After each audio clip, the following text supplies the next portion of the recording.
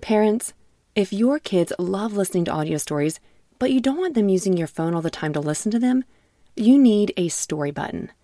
Story Button is a screenless device that makes it easy to listen to kid podcasts, audiobooks, and more without having to use a tablet, phone, or keep track of any cards or toys. Fan favorites like Miles the Brave and Treasure Galaxy will give your kids an extra spark of exciting imagination, while the bedtime category will help your kids as they get ready to sleep. Go to storybutton.com to learn more and view all the content currently available in the library. Story Button. Imagination lives here. Hello again, and welcome back to Kids Bible Stories. Today's story is called Fire Falls at the Showdown. This is Elijah Part 4, and comes from 1 Kings chapter 18, verses 16 through 39, and Exodus chapter 20, verse 3. Today I want to say thanks to our newest Patreon supporters, Rhonda, Chelsea W., KJ, and 8-year-old Erin. Erin said she enjoys listening in the car and is giving from her very own allowance to our Patreon because she has loved listening to the podcast. That's incredible. Thank you again, Rhonda, Chelsea, KJ, and Erin, for keeping this podcast going for thousands of families to hear. If you too would like to enjoy the awesome bonus content that goes with the episodes, you can join our Patreon with a 7-day free trial. They start as low as $3. Not only will you get beautiful, one-of-a-kind activity sheets, coloring pages, and even a page just for parents, but you're also supporting this podcast that reaches thousands of families each month. We do need your support and are asking that if this podcast has brought value to you, to please check it out on kbspodcast.com. If you've missed previous Elijah episodes, please go back and listen because they build upon themselves. Last week, we left off with Elijah meeting Obadiah and telling him to go find King Ahab and tell him that Elijah is here. Does Ahab like Elijah? No. Exactly. He's like his enemy. Ahab does not follow God and is quite cruel and selfish, while Elijah loves and follows God's ways. Needless to say, they clash. Buckle up for today's showdown, and let's begin our story here.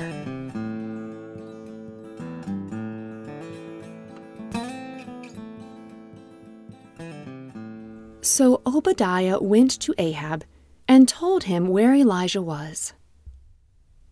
Is that so? He's here, Ahab said with a strange smile on his face. His hands clenched into fists. Off he walked to meet Elijah. When he saw Elijah, he said, "It is you, the biggest troublemaker in Israel." Elijah answered, "I have not caused this trouble in Israel. You and your father's family have caused all this trouble. You have not obeyed the Lord's commands and you followed the Baals. Now tell all Israel to meet me at Mount Carmel. And also, bring the 450 prophets of Baal there. And why don't you bring the 400 prophets of Asherah too?" Ahab swayed back and forth, considering Elijah's request, and decided, yes, he would in fact do that. So King Ahab called all the Israelites and the prophets to Mount Carmel. I wonder if Ahab knew what Elijah was doing. The large group gathered before Elijah, whispering to each other. I have no idea what's going on. Well, I don't know either, but it better be good. I'll have my sheep all by themselves for this. A hush fell over the crowd as Elijah stood before them. He said, "Israel, How long will you try and serve both Baal and the Lord? If the Lord is the true God, then follow him. But if Baal is the true God, well, follow him instead." But the people said nothing. You see, God's people had started to worship other fake gods like Baal. Remember in the Solomon series when king after king after king introduced other gods to the people? Well, unfortunately, they went along with it. And we already know what God says about this because of the 10 Commandments they had received. The first commandment says this. Finish it if you know it. "You shall have No other gods before me. no other gods before me." Back to our story. Elijah said, "I am the only prophet of the Lord here, but there are 450 prophets of Baal. So bring 2 bulls and let the prophets of Baal choose. They can have whichever one they want. They can kill it and then put the meat on the wood there. But they are not to set fire to it. Then I will do the same with the other bull. You prophets of Baal, pray to your God, and I'll pray to the Lord. The God who answers the prayer, he will set fire to the wood, and he is the true God."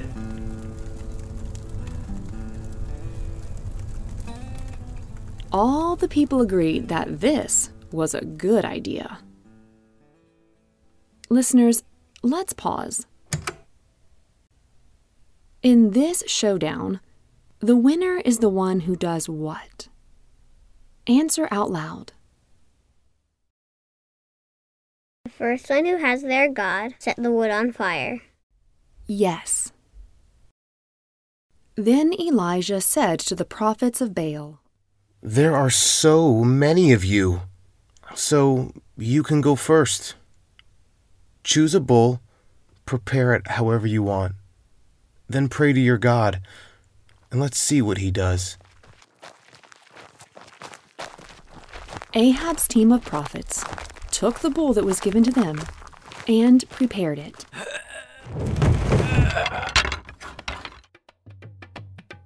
They prayed to Baal from morning until noon. They shouted, Baal, answer us! Baal, Baal, answer us! but there was no sound. They desperately danced around the altar they had built, trying to get their God to start the fire. At noon, Elijah began to make fun of them. "Hey, you guys, maybe you should just pray louder. If Baal really is a god, maybe he's just on a journey, or maybe he's using the bathroom." The crowd snickered. What if he's sleeping? You guys should try and wake up Baal. So the prophets prayed louder. The afternoon passed, and the prophets continued, but no voice was heard. Baal did not answer. No one paid attention. Now, it was Elijah's turn. Elijah said to all the people, "Everyone, now, come to me." They gathered around him, wanting to see what was going to happen. This was epic. They watched as Elijah rebuilt the altar of the Lord that had been torn down. He took 12 stones, one stone for each of the 12 tribes who were named for the 12 sons of Jacob. Jacob was the man the Lord had called Israel. Elijah used these stones to rebuild the altar in honor of the Lord. Next, he dug a small ditch around it and put the wood on the altar.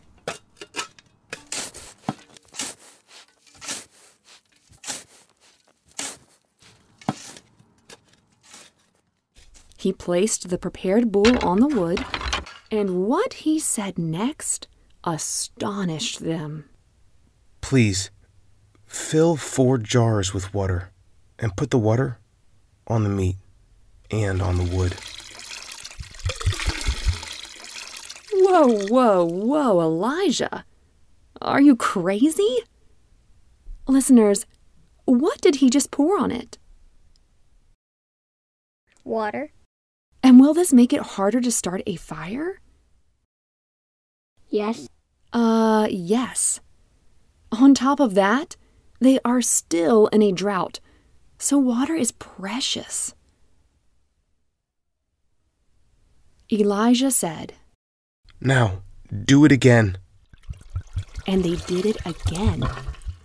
Some in the crowd gasped.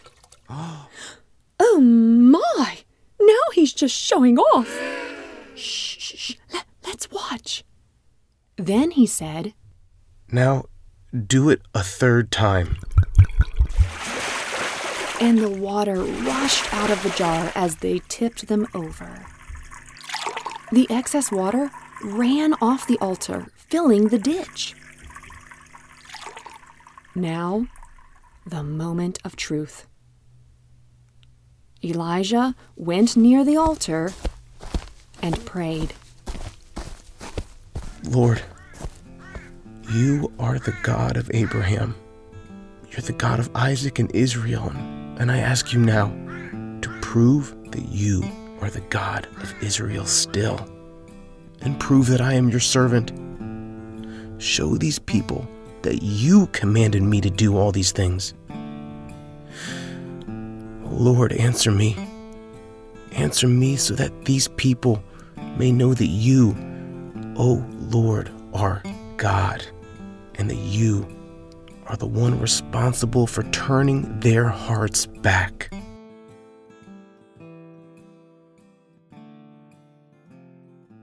Silence. The crowd held their breath, frozen in suspense. Then, fire from the Lord came down and consumed the burnt offering and the wood, the stones and dust. It even licked up the water from the ditch. When all the people saw it, they fell on their faces, saying, "Oh, the Lord, He is God! The Lord, He is God!"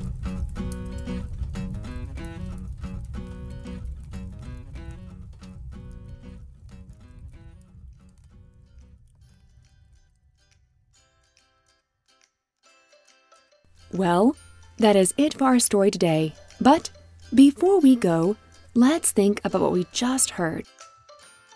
Holy moly! Is that not incredible? Keep in mind, all of this is true. It's not like the stories you read that are pretend fiction. These events really happened. Let's think about this. Who looked like they had the advantage? That their team would win? Ahab's or Elijah's? Ahab's. Yes, Ahab's had over 400 prophets. Elijah was one.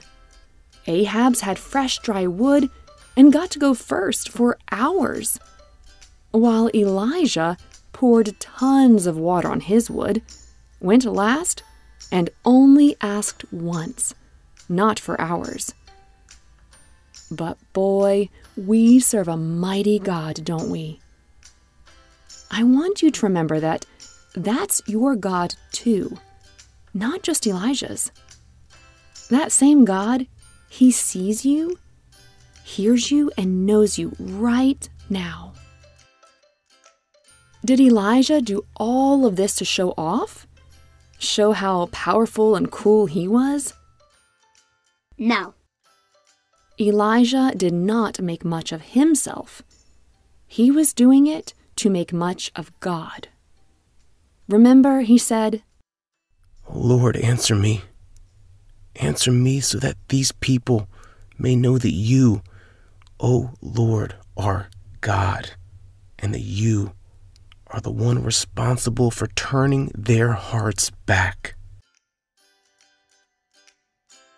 He wanted God to answer, not to show how great he was, but so that the people would know God, and know it was God who turned their hearts back to him.